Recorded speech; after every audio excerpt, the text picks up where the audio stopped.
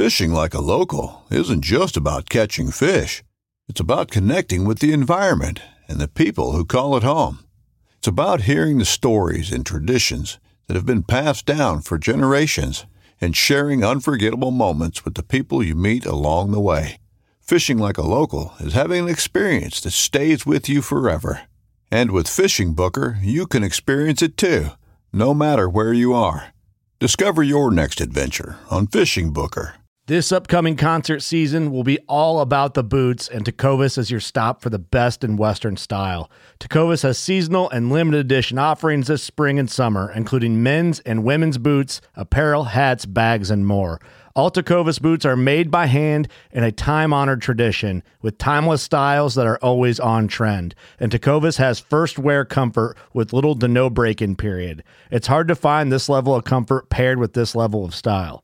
Stop by your local Tecovas store, have a complimentary drink or two, that's WCB style, and shop new styles. The smell of fresh leather and friendly staff are at your service. Many stores even have leather custom branding to make your boots truly personalized. And with regular live music and events, there's no in-store experience like it. If you can't make it into a store, just visit tecovas.com. That's TECOVAS.com. They offer free shipping on all boots, as well as free returns and exchanges, and ship right to your door. Go to tecovas.com and find your new favorite pair of boots today. This segment is brought to you by Jig Masters. Step up your game with high-quality performance jigs, spinner baits, buzz baits, and more from jigmasters.com. And always, when in doubt, get the jig out. Welcome to the Bass, Kayak, and Beers podcast on the Paddle and Fin Network. On this podcast, we'll be talking about life and kayak fishing. Every week, we'll have a special guest, whether it's a tournament angler, a content creator, or just a regular guy or girl who just loves to go kayak fishing. So grab a cold beer, sit back, and enjoy the show. Bass, Kayak, and Beers is sponsored in part by Douglas Rod. Go to douglasoutdoors.com to check out their full lineup and locate your nearest authorized dealer. Yak Gadget, made in America, based outside of Nashville, Tennessee. Yak Gadget offers all kinds of storage accessories, quick mount motor mounts, anchor systems, track mounted accessories, even paddles. Go to yakgadget.com and get your kayak decked out for your next trip out on the water. The 153 Bait Company, based in Troy, Ohio, make everything from plastics to custom painted hard baits. Hook 'em hard and hook 'em often. All of our baits are made to order, and all of our hard baits are hand painted to order. So go to the153anglers.com to place your order today. What's going on, everyone? Welcome once again to the Bass, Kayak, and Beers podcast on the Paddle and Fin Network. Today, as always, we have a special guest. It's going to be Mr. Josh Eldridge, a.k.a. Trash Panda. He's going to be joining us. But before we get into that episode, just a couple of quick announcements. As far as my sponsor for this podcast, Douglas, most of you know, Douglas is my personal sponsor for the podcast. And I've worked with him as a field pro for almost a year now. We finally have a Douglas authorized dealer in Texas, which is what we were trying to do. For those that live here in Texas, some of my Texas peeps that listen to my podcasts, if you live in the Dallas-Fort Worth area, if you happen to be in the Dallas-Fort Worth area, go check out Fun and Sun Boat and Tackle.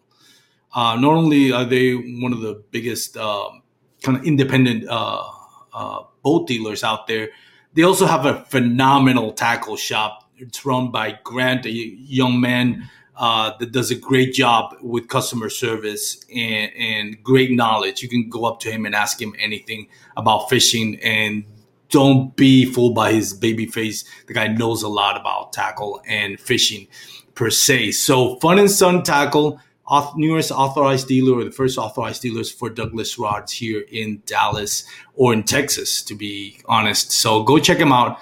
Fun and Sun Tackle. You can also buy them online at Fun and Sun Tackle's website. So again, thank you for listening. My special guest, Mr. Josh Eldridge. What's up, buddy? AKA Trash Panda. How you doing, buddy? I'm doing good. How are things going in Texas?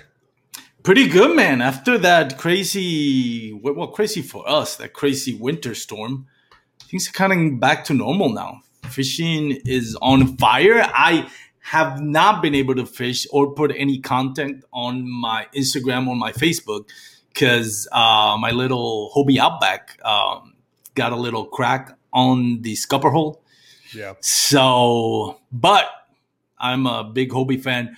They actually, I filed a claim with my local dealer, Anglers Pro, right here in North Richland Hills. For those that live in Texas, go check out. Rick is the owner, Pro Anglers, kayak shop and tackle shop as well. He sent in the claim immediately. Hobie answered back the email, says, yes, we'll honor it. We'll honor the little crack. It wasn't a big crack. I noticed it fishing in the Bassmasters at Lake Fork, man. When I got out of the water, I was like, this thing is heavy. Yeah. So, thank you, Hobie, for honoring your warranty and setting me up with a new kayak, which, by the way, I am driving on Thursday to get a Hobie Pro Angler, which is something that I wanted to do anyways. I wanted the 360 drive. I was eyeing that. So financially, things align that I'm going to be able to get a Hobie Pro Angler 360. Nowhere here in Texas, or even close to Texas, can I find one. I even went as far down as Louisiana. Couldn't find a dealer over there. Went up to Oklahoma. I finally found a dealer in Conway, Arkansas. So Thursday, I'm going to get up before dawn and drive 5 hours to pick up my Hobie Pro Angler 360 and drive it back. 14 or 12 foot?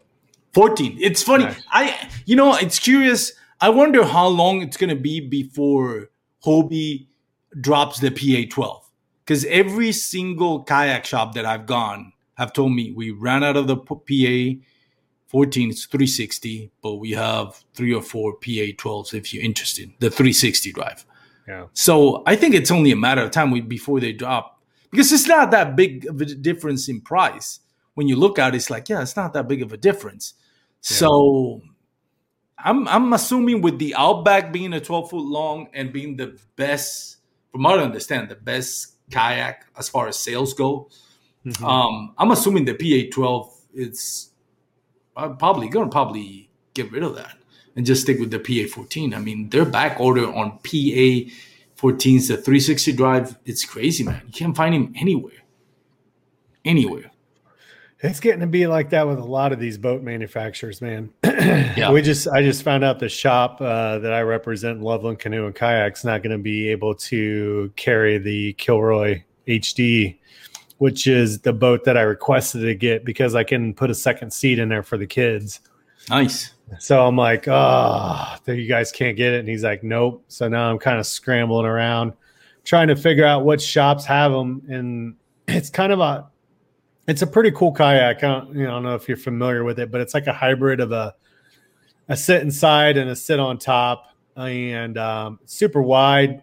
It's like 36 inches long, 13 feet long, or 36 inches wide, 13 feet long. It's super stable, but it's got enough room that I can actually strap in a second Jackson seat and put the kids up front. And they're both small enough right now that they can both actually sit side by side in it.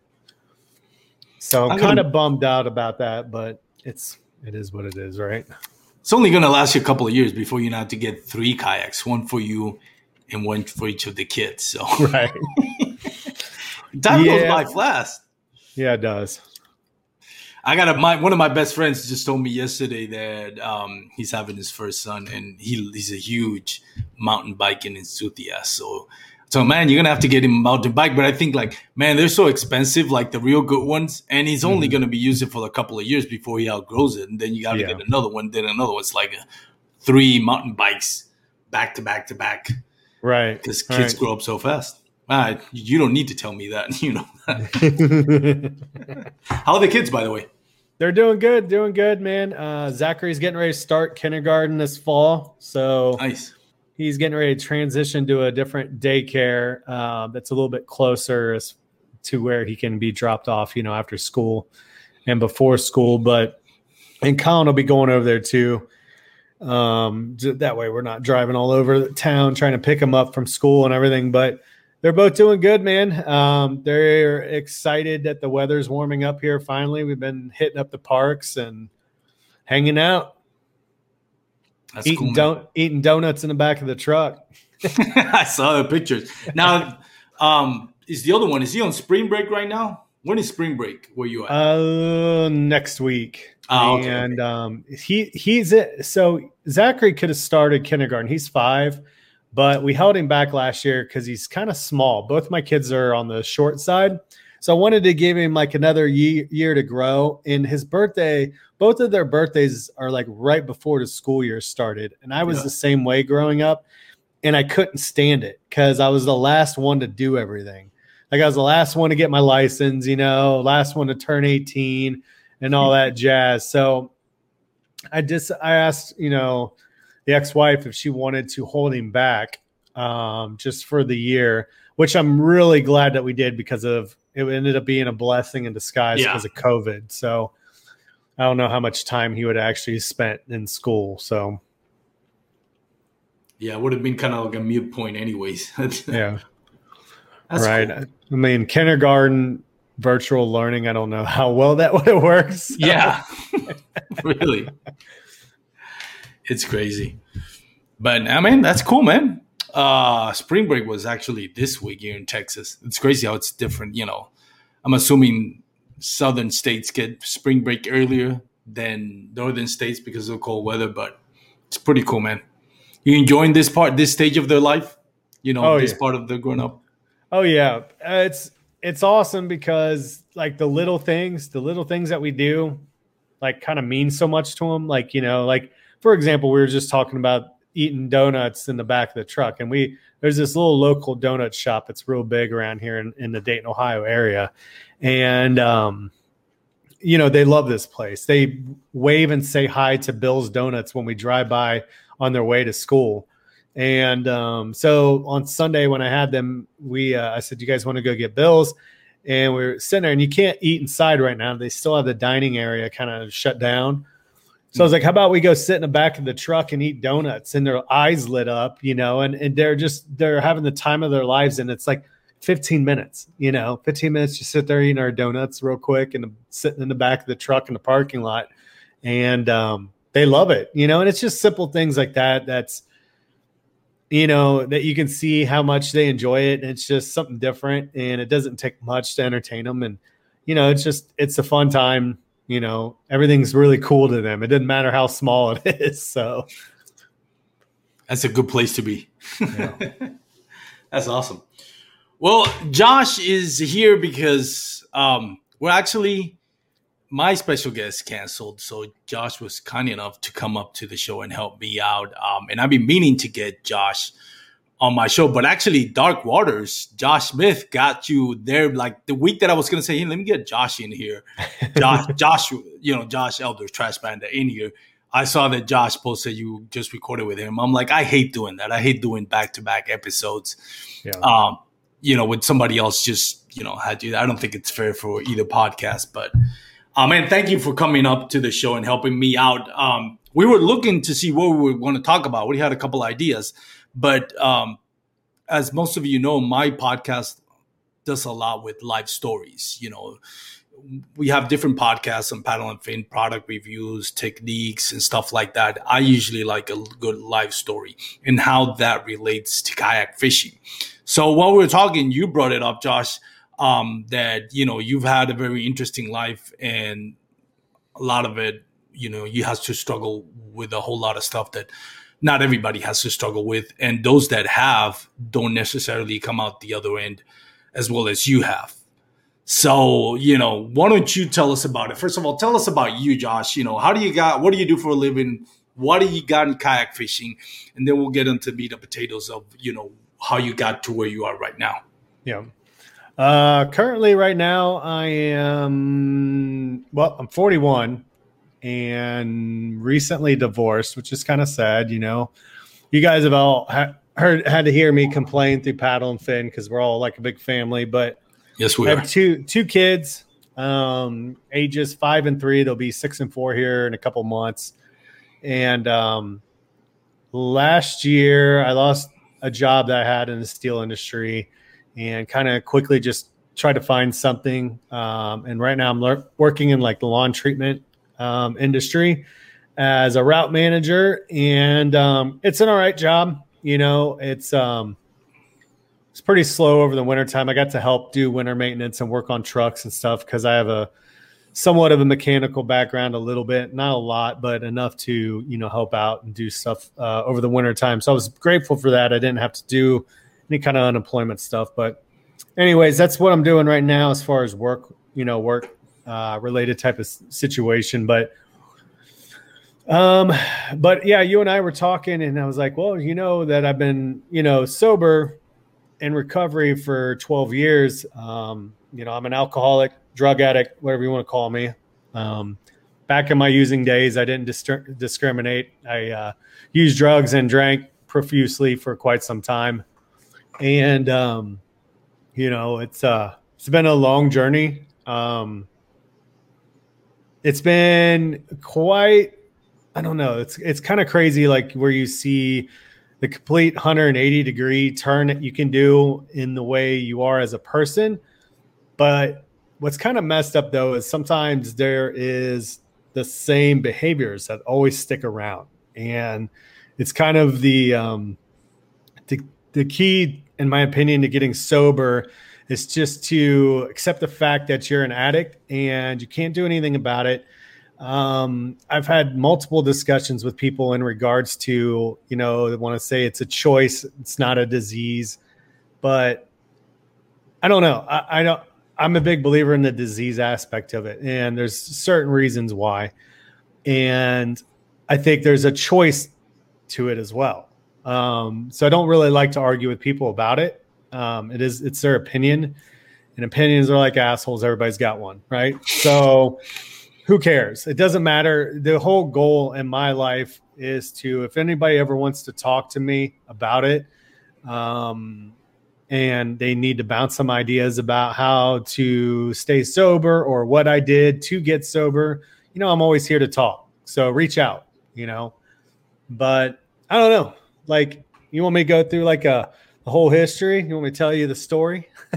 Well, whatever you feel comfortable with. I guess if I'm going to ask the questions, I guess I would say, what drove you into those habits? Was it some type of tragic event in your life, just mixing or just hanging out with the wrong crowd? What was it that drove you to that?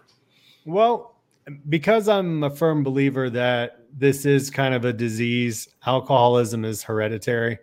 9 times out of 10, if you come from a drugs and alcohol filled family, you are probably going to be involved in that as well. So my family, specifically on my father's side, has been insanely destroyed by alcoholism and drug addiction. And, I think I was probably 13. Well, I was really young, if I remember correctly, really, really young, and probably grade school when I drank my first beer. And I didn't get drunk or anything. I would steal beer out of my stepdad's refrigerator. And he was the kind of guy who had the refrigerator in his garage, and it was completely full of cheap ass old beer. And I would I never understood it. You know what I mean? It's like, cases and cases upon beer, and I didn't know what it really was. I knew what it's called, beer, but I didn't know why anybody drank it or what. And I remember I would steal one every once in a while to try to figure out what the hype was about. And it was gross. I always remember it being real nasty and being like, I don't understand why do people drink this? But fast forward to about age 13, 14, 15, in that range somewhere. A friend of mine, we would go get 40 ounces of Bud Light, and we'd go sit there and drink at the park because, that was a cool thing to do. You're a teenager and you're experimenting and stuff or whatever. But eventually I started smoking pot, and that kind of became my my thing, was smoking pot in high school. I did really well in high school, graduated, got accepted to the college I wanted to go to, and did really good while I was in high school. So I actually got some scholarships and grants and stuff. So, but I chose a school in Ohio that's totally known for a party atmosphere. And And I went there and literally I failed out of college within a year and a half. And all I did was drink and get high and experiment with drugs. And I rarely went to school. And when I look back at what kind of fueled for me to be that way, and this is different for everybody, everybody's got their different reasons. I had a lot of traumatic shit back when I was a kid that happened to me. I don't really want to go into a lot of this stuff. There's a lot of violence in my childhood and a lot of, some other bad things that occurred, but that wasn't necessarily what I don't think drove me to drink or, to be an addict. The simple feeling of not being good enough was what did. And what I mean by that is I chased what alcohol gave to me, which was new friends and a sense of notoriety in a way, like being a party guy and a fun person to hang around with, and that sort of thing. We grew up sort of poor, so I didn't have the nice clothes, I didn't have a nice car, I didn't have a lot of nice stuff. And when I say nice, I had stuff, it was just me not really being grateful for what I actually had. I just didn't have the cool shit, the cool stuff that made the girls like these guys or whatever, And so when I went off to school and, basically part of my senior year, it became all about the party and about how many people I can meet, who I can hang out with and that sort of thing. And it was kind of funny. That was like my whole goal seemed to be in college. And I ended up getting kicked out almost instantaneously, basically for bad grades, and came back home and I didn't skip a beat, man. It was just, I fell into it. I fell into the lifestyle of it and just continued to do it. And when I turned 21, man, I'd be in the bar like 6 or 7 times a week, almost virtually every day. And it was literally just to have a good time. That's what I chased down, was having fun and meeting new people. Because I think I was so uncomfortable with who I was as a person that was somehow going to reinforce that I'm a good person or fun to be around or whatever.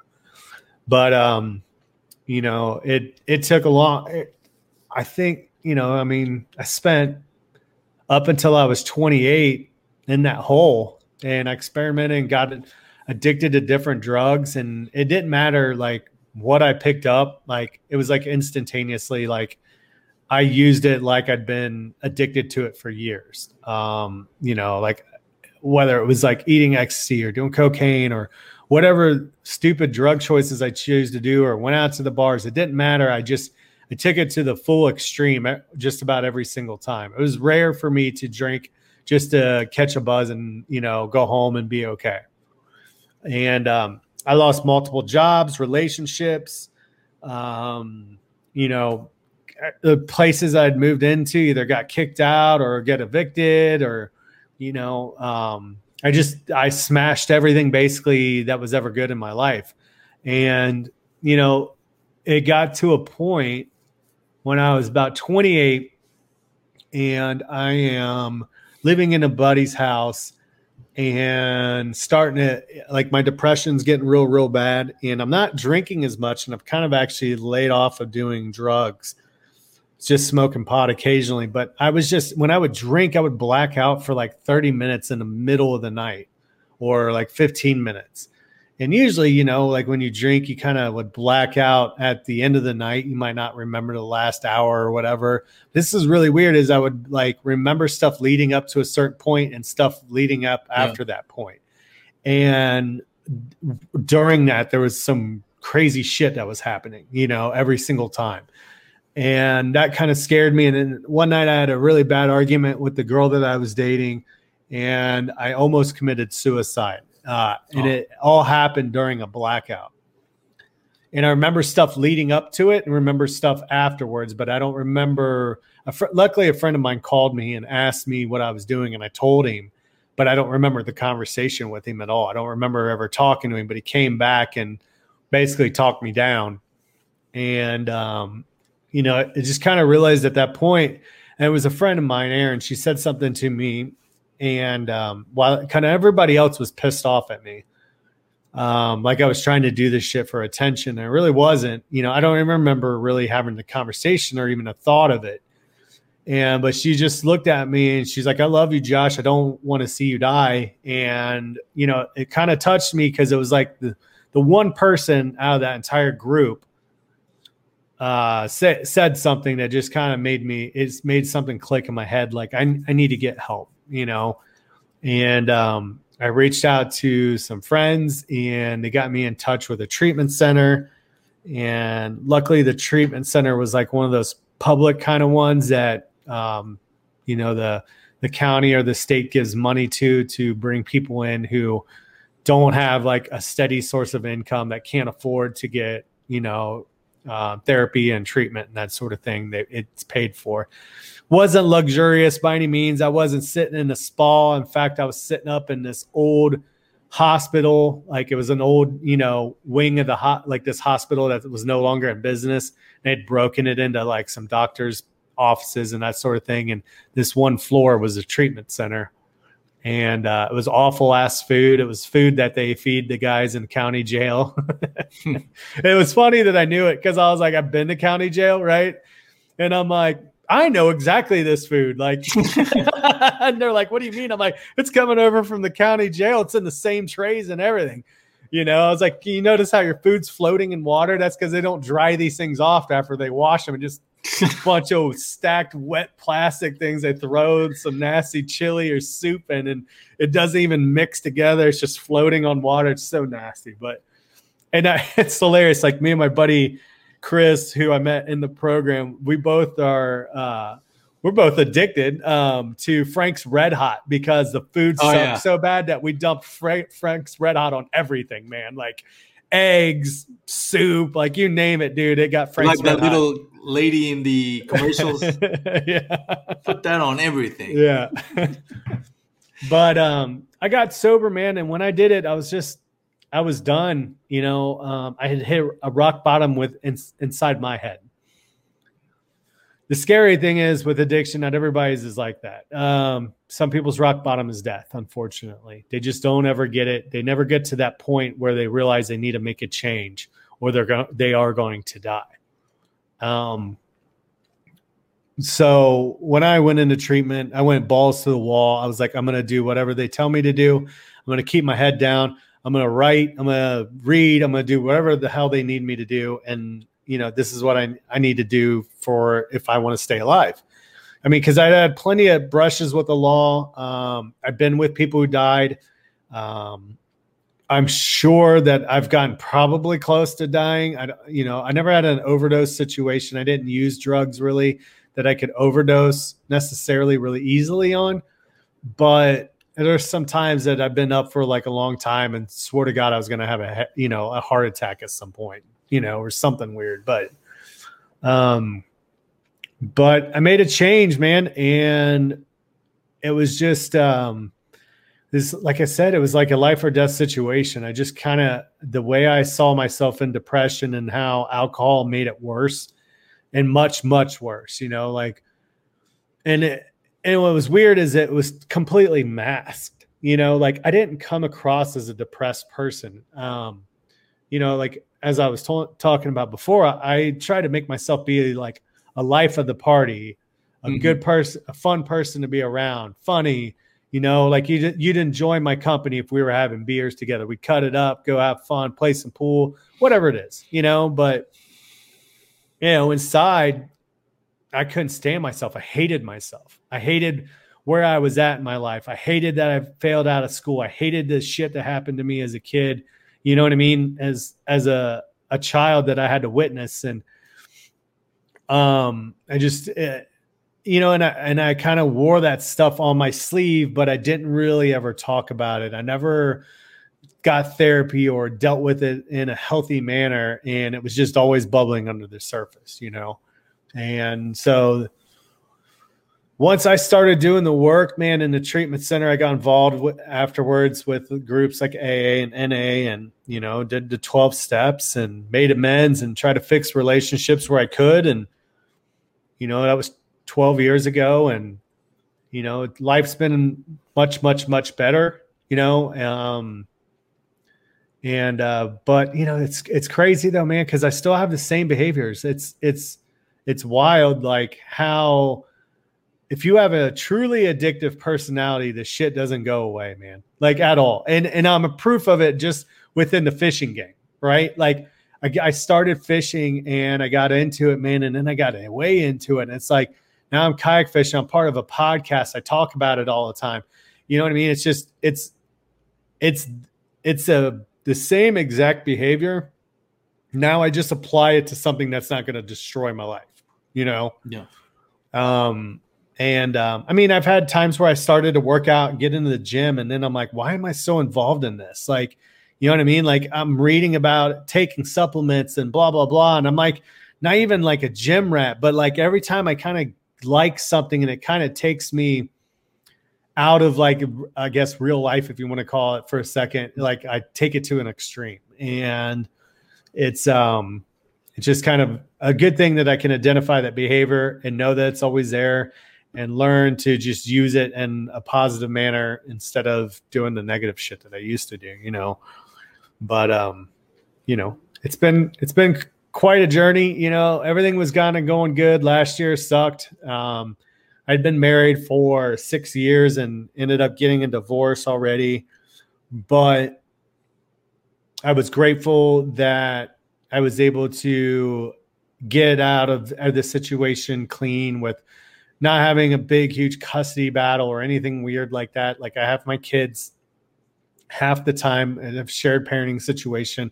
I'm super grateful for that. It sucks because I don't get to see them every day, but it is what it is. And I just, I got to keep moving forward to keep my head on straight and realize that, I can't fall back into my old ways because it's literally just going to make it everything 1,000 times worse. So. Yeah, I think, well, going back to what you said, whether it's an addiction, it's a choice, a disease, I think unless you have gone through it, I don't think, people should say, like, I can't just say, hey, I think it's because I haven't gone through it. Right. It's just, I mean, that's something that is, unless you've gone through it, I can respect your opinion about it. If you haven't gone through it, then you really just have a opinion without really full knowledge of what the situation is.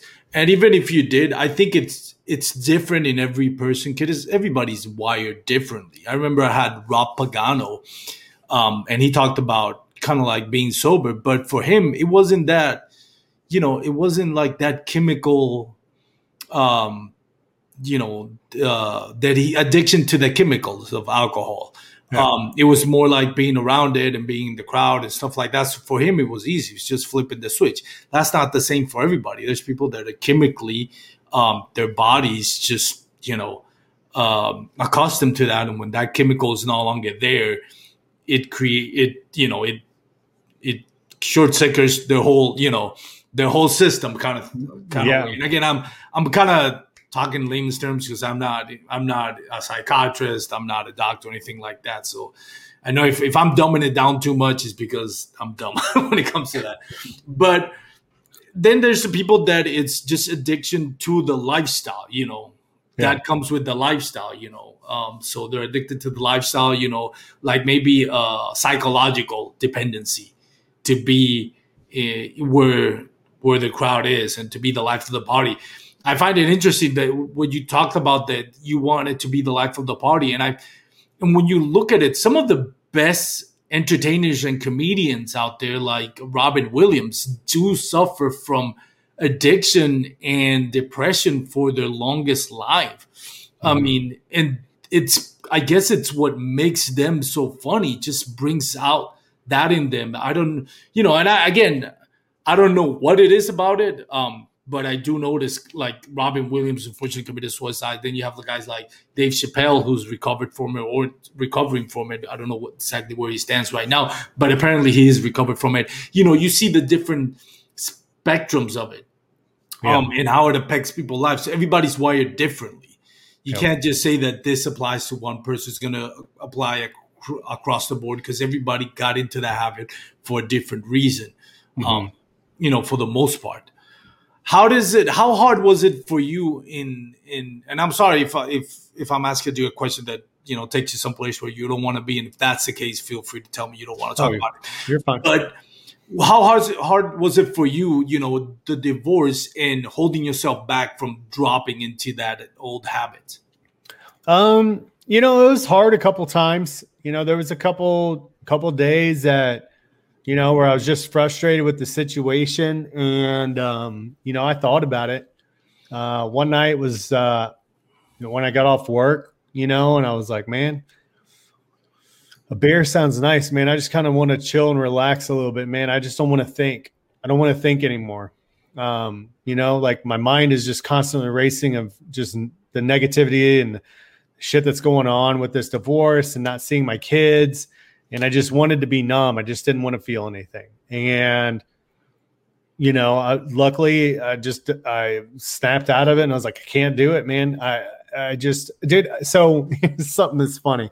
I know how much guilt I would have had in that situation. The reason I know how much guilt that I have, and this goes for a lot of people who are in addiction, and you have something called using dreams when you get sober.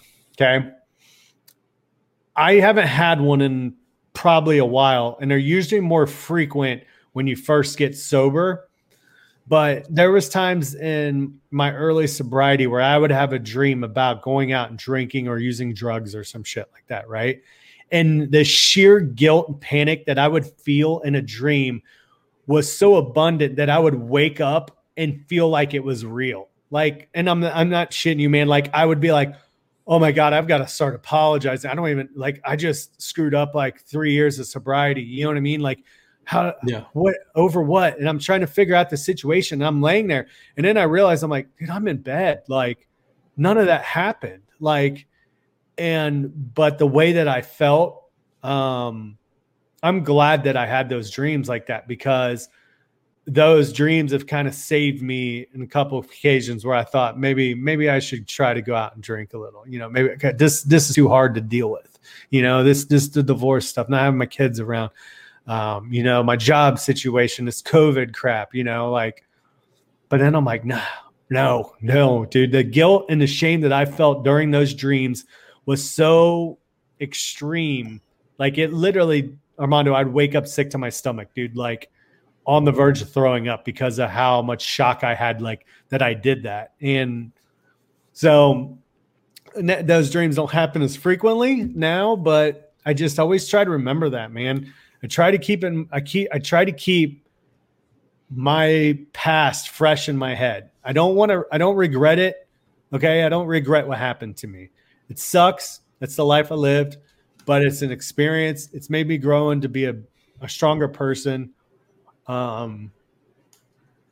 Getting sober actually made me more of an open person too. Like I'm not as shy now. I don't know if it's because I've done like lead meetings and stuff and I've talked to in front of a group of people, but I used to be really, really shy where I couldn't really just talk to people as easy as I can now. But, it's, and you were talking about like the physical addiction part of this stuff. I'm a big believer that if you do train your body, if you're taking a certain chemical or whether it's food, it doesn't matter, but your body gets accustomed to it. So, if you try to withdraw off alcohol and you're a really severe alcoholic, it can kill you. You have to do it under medical care. There's only a couple things that are actually like that, but for the most part, you can get really sick from it. But I don't think I think alcoholism and drug addiction is more of a mental disease than I do of a physical kind of disease. I think, though, what they define it as is an allergy. You have an allergy. It's all definition of an allergy is an abnormal reaction. So the way you drink, Armando, you can have a drink, and what that alcohol does in your body is completely different than what it does in my body. In my body, I have an instant freaking craving for it. Like from the day that I started drinking, I craved it for some reason. I have no idea why. So when I would drink, it would just be like, I need to keep going. I don't know why. Like why, if it's this weird unfulfilled feeling that you just keep chasing.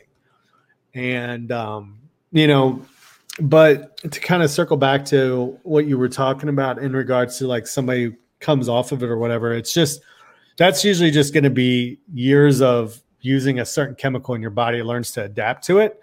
That can happen with anything, whether you're an addict or not. Yeah. You can start taking a certain prescription medication and you have to be weaned off of it because your body can have an adverse effect of it. And it doesn't have to be necessarily an addiction, but that's very true. So going back kind of full circle, how does kayak fishing play into all this? And I know you touched on it a little bit, how you you were completely immersed in kayak fishing.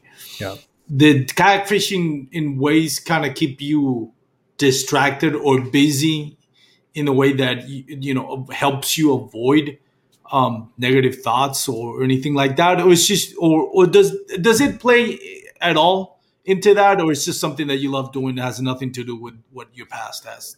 Gotcha. Yeah. I mean, it's just like, it's just my release. It's my kind of escape from reality. It's basically a drug. It makes me feel good. I have a lot of fun doing it. And I got into kayak fishing. I had started fishing years and years, about 8 or 9 years ago again.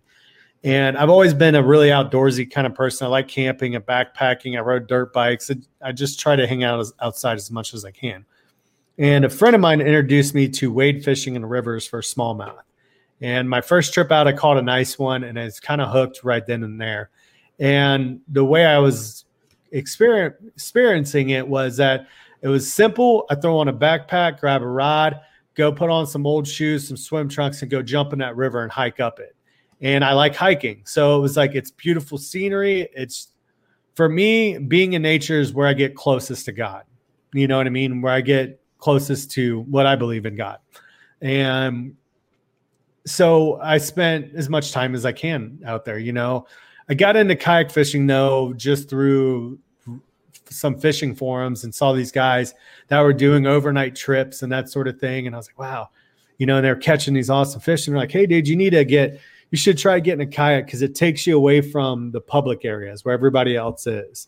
Mm-hmm. So eventually, the ex and I picked up some Jacksons and I fell in love with it, man. It was great. I got better as an angler because of it, because I got to hit different types of water, and got involved in the community a little bit. And, it's, but yeah, it's kind of my release, man. It's my alcohol. It's my way of relaxing, If I've had a stressful week, you get out and fish and get more stressed out because I ain't catching fish. It makes no sense at all, but I know, right? But yeah, I say it's my release, but I don't know. It's I have a good time doing it. And the more I've gotten involved, especially with the podcast, the more people I've gotten, to meet just like I used to and partying, that sort of thing. It's a different way of doing things that in a way are kind of the same, I guess. It's weird. Yeah, I know what you're saying, man. And especially that part about like, he says, oh, it's so relaxing. It is. Kayak fishing is so relaxing. But then at the same time, it's like, yeah, it can be very stressful where you're getting a few hours there, 4 or 5 hours into it. And you're like, I haven't had a single bite, man. I don't know what the heck. Then it doesn't, it's not as stress-free as you would think, You have to put in the right mindset, I guess. To me, I always try to think, well, as much as I would like to go catch a fish every time I go out there, I try to put my mindset is like, catching fish is a bonus. And kind of is. You're really out there. I mean, to me, I'm out there to just enjoy nature. And there's a lot of cool stuff you see, especially here in Texas, even on a city lake, so many urban wildlife here in Texas. It's crazy, especially for me coming from Puerto Rico, where we have little frogs that we call coqui, and that's about it. Maybe green iguanas, but that's as wild as it's gonna get out in the water. And here you see like Lake Fork. I saw what the locals were saying, it was 14-foot alligator, and I believed them because it looked like a 14-foot alligator. You see beavers, you see nutrias, you see bobcats, you see wild hogs, you see deer, you see eagles, hawks. It's just pretty cool just to be out there. I wish I would see more bass, but that's the last thing I see. And you know, like, and the other thing is though, is like you can kayak fish, right? And because I'm sober now, I don't have that instant gratification type of mindset that now when I go, as I look through like my history of doing it, I can see the improvement. Back in my old lifestyle like that, I never saw that because all I did was keep clouding myself with drugs and alcohol. I never could look at a big picture of anything. And now that I've been sober for some time, something like kayak fishing, I can see my progression and be proud of it. You know, I may not, I don't care that I'm not the best angler. I'm not this tournament angler. I give two shits about it, right? Like I don't do it for that reason. It's fun to do it occasionally. But when I start competing, man, that's where I start getting stressed out. Yeah. And so I'll dabble in it, but I don't think that I'll ever get to be one of those people who has to go, you know, travel and go do the Hobie BOS series or the KBF series. I might go do one or two tournaments, you know, for fun, but the way I react in it is not really super healthy for me. You know, I start to lose sight of why I'm actually out there, and it's not to be gaining any kind of notoriety or winning some money or anything like that. I'm out there really strictly to try to have fun, have a good time with my friends. And when I compete like that, sometimes I lose focus of that. So I try not to. I just don't want to get stressed out about it, bring anybody down, you know? But you know, it's kind of crazy. To me, like I do, like this year, like last year, I started doing Slay Nation because it's more grassroots, and I want to keep my feet wet and kind of get the feel what competitive nature of kayak fishing is, you know, because it's different. It's not a contact sport. It's not like playing football, basketball, or baseball. So it was interesting. And now this year, it's like, well, I'm doing a little bit of bass, a little bit of Hobie BOS, a little bit of KBF, and a lot of local trails. And to me, it's realistic expectation. Am I going to go over there and blow away the competition? No, not really, because I've only been fishing for like bass fishing for like 5 years, and kayak fishing, which is a different monster. I've only done it for 3 years. So how can I go over there and expect that I'm going to day in, day out beat people like Russ Snyder, you know, done this all his life, you know, and other guys that grew up, you know, in that culture. You know, I come from a tropical island where bass fishing was non-existent when I was young. It's more like surfing and stuff like that. To over here where the bass fishing culture is rich. And you're not just going to come here and dominate because it's not something that's dependent on skills or athletic ability. It's more on knowledge and instinct. So to me, it's like, I probably may not win anything. You know, like I've won big bass a couple of times, and that's pretty cool. But it's more like, you know, I just want to surround myself with some of the great ones and pick their brains. You know, in bass, you know, I got to talk to Russ Snyder a little bit, and other great anglers out there that I was like, you know, kind of pick their brain, you know, hey, what do you think about this? What do you think about that? I learned a lot about bed fishing. So to me, that's about it. Would I love to make some money? Sure. It'll help me pay the attorney fees and, you know, not have my wife give me that skull look, you know, when she sees the account, you know, makes her happy if I get a little money coming back to it. But it's all about how you see it. Obviously, I'm not at the level of like a Russ Snyder where it's like, you kind of expect that you're going to be in the money every time, or at least that's your expectation. Right. When you're that good at it, you know, and when you're so invested in it, you know, you got big sponsorship companies, you know, I say that within the kayak fishing industry, and you're spending so much on traveling and all that and equipment. So I guess that's pretty much it when it comes to tournament fishing. Now, let's have some fun, man. All right. Bring this to more of a joyful, you know, segment. But I do appreciate it. Sorry for making everybody sad. No.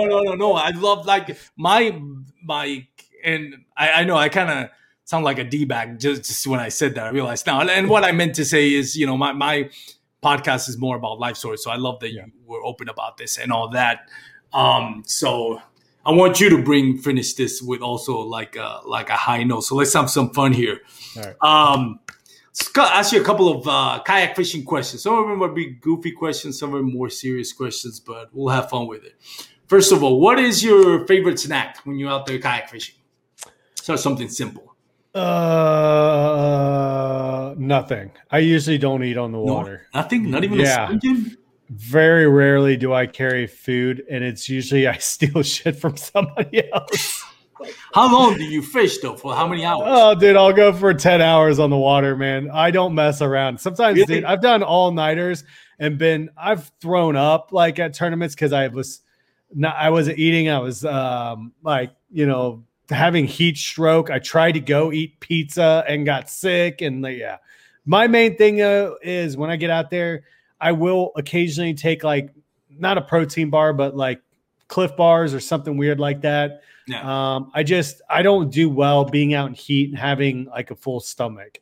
So, cause I actually have motion sickness.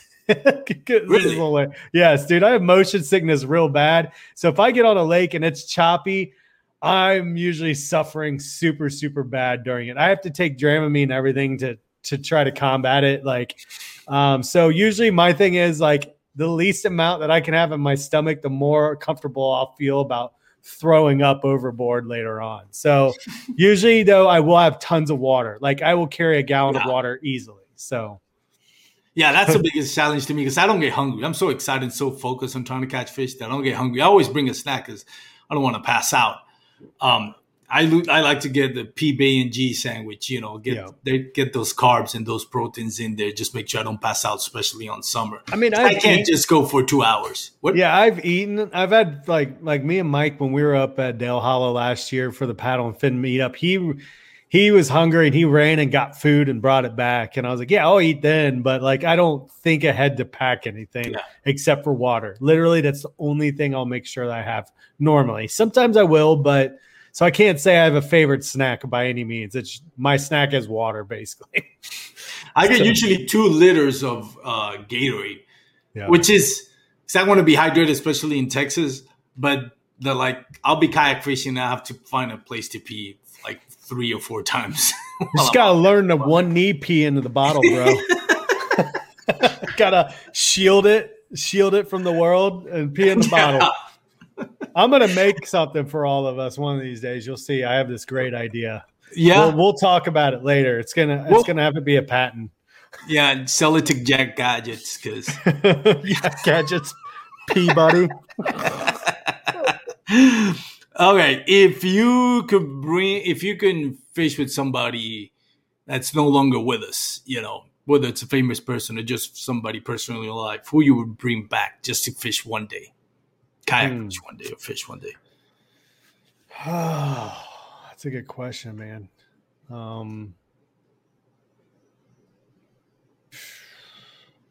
My friend Nick, man. Now I have no idea if Nick was into fishing or not, but Nick passed away when I was approximately in our mid-20s, I want to say, maybe early 20s. He was a good friend of mine from high school.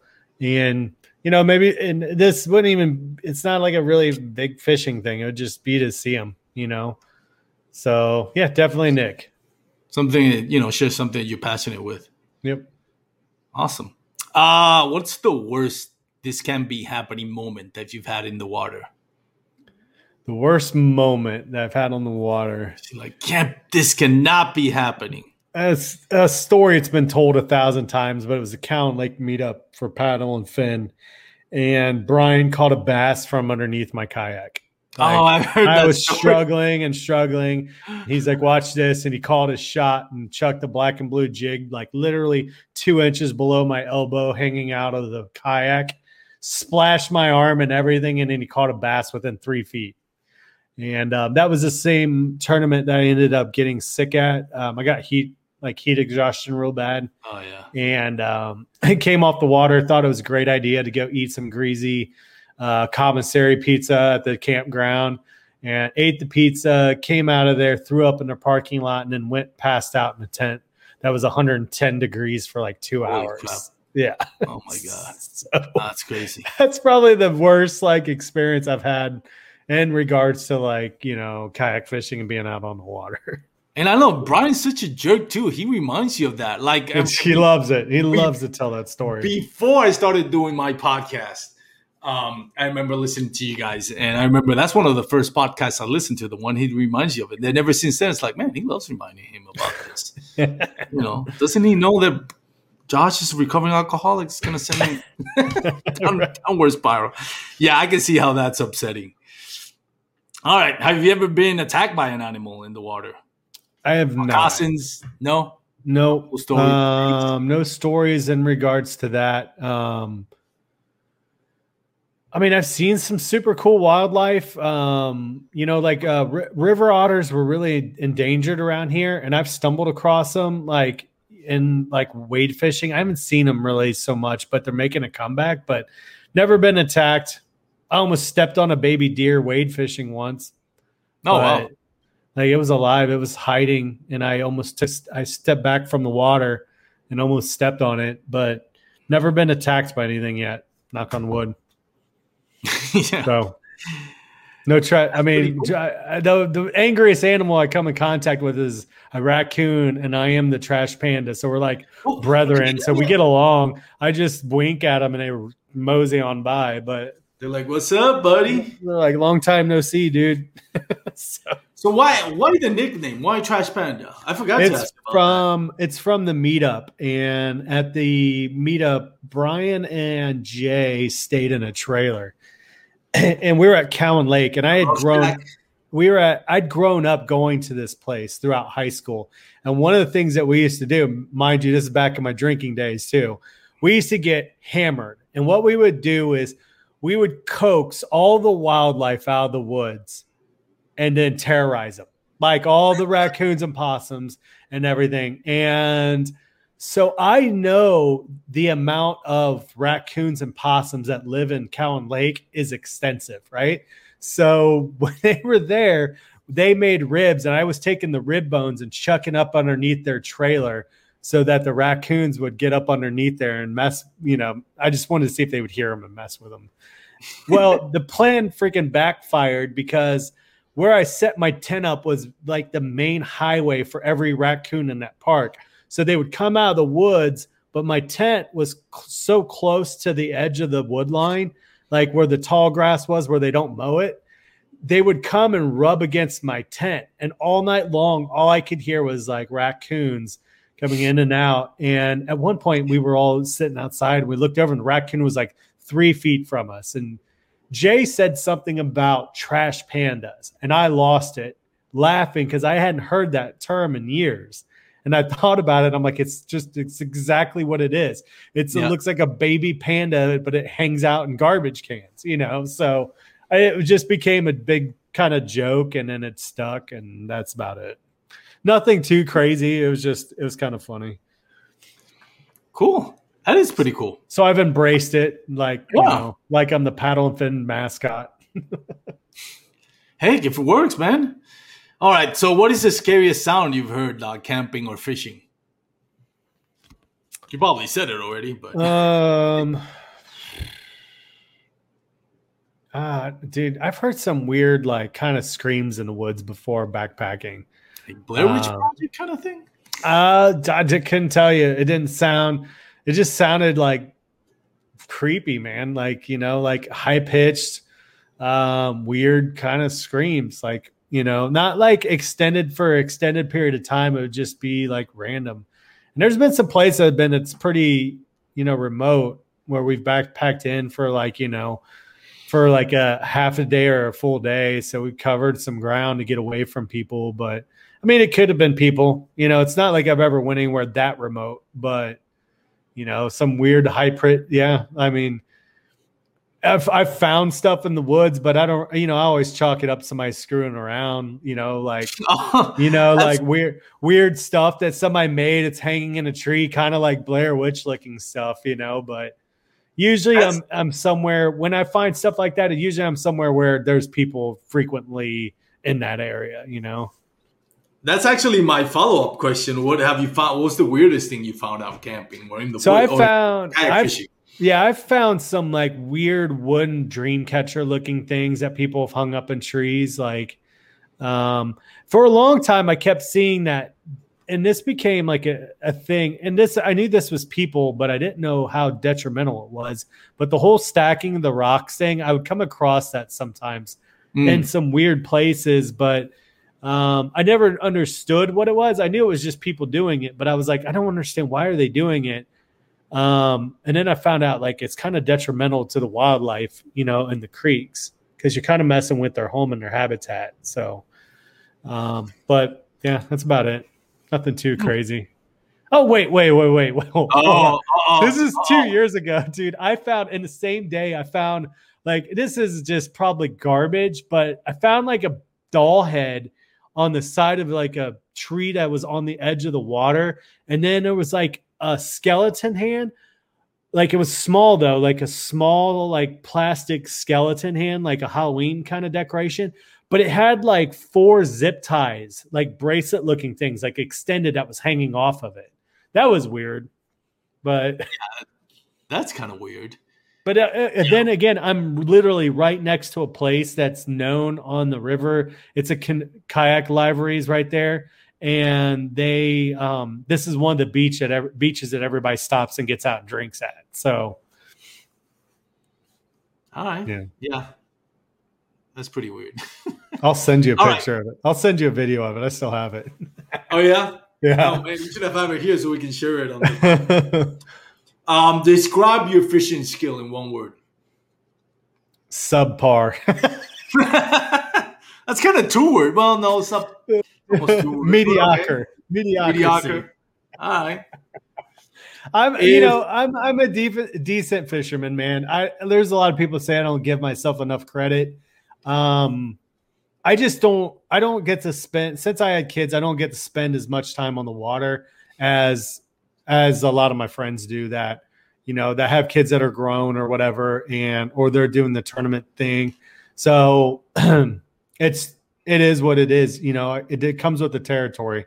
I'm a dad first, you know, and, you know, and then, you know, that's my main priority. As they get older, I hope that they'll join me in the hobby. I think they will. Zachary is like a little river rat. He loves to get out in the water. He loves to get out there and stuff. I think he'll eventually get into fishing. He's young enough that it's kind of hard to hold his attention with it.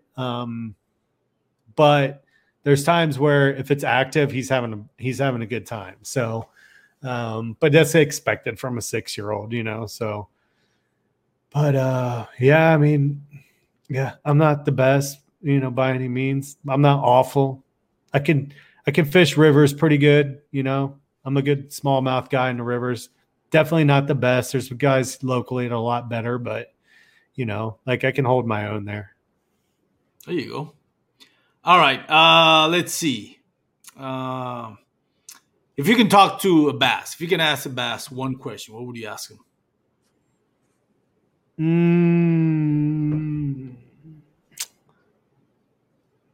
Will you wear this GPS tracker? I want to learn their behavior more. I want to know more seasonal information and like follow it. You know, that's pretty cool. I've read so much and watched so much that I'm like, it's the same thing every time. And for some reason, it just still sometimes just doesn't click when I'm on the water. You know what I mean? Yeah. So yeah, GPS tracker would be awesome. I was watching, I don't know, on video, I can't remember, YouTube or something. It was more like a biologist approach to bass and how they chip some bass in the lake and kind of figure out their behavior. And they were talking about how we didn't realize, I think it was Fishing in the Moment video. Mm-hmm. We're talking about how it's crazy how, you know, it got from point A, point B in such a short time. I'm thinking, you know, somebody caught that bass, put it in the life well, and then dropped it off, you know, at the boat ramp, right? Like that's to me, that's a logical explanation.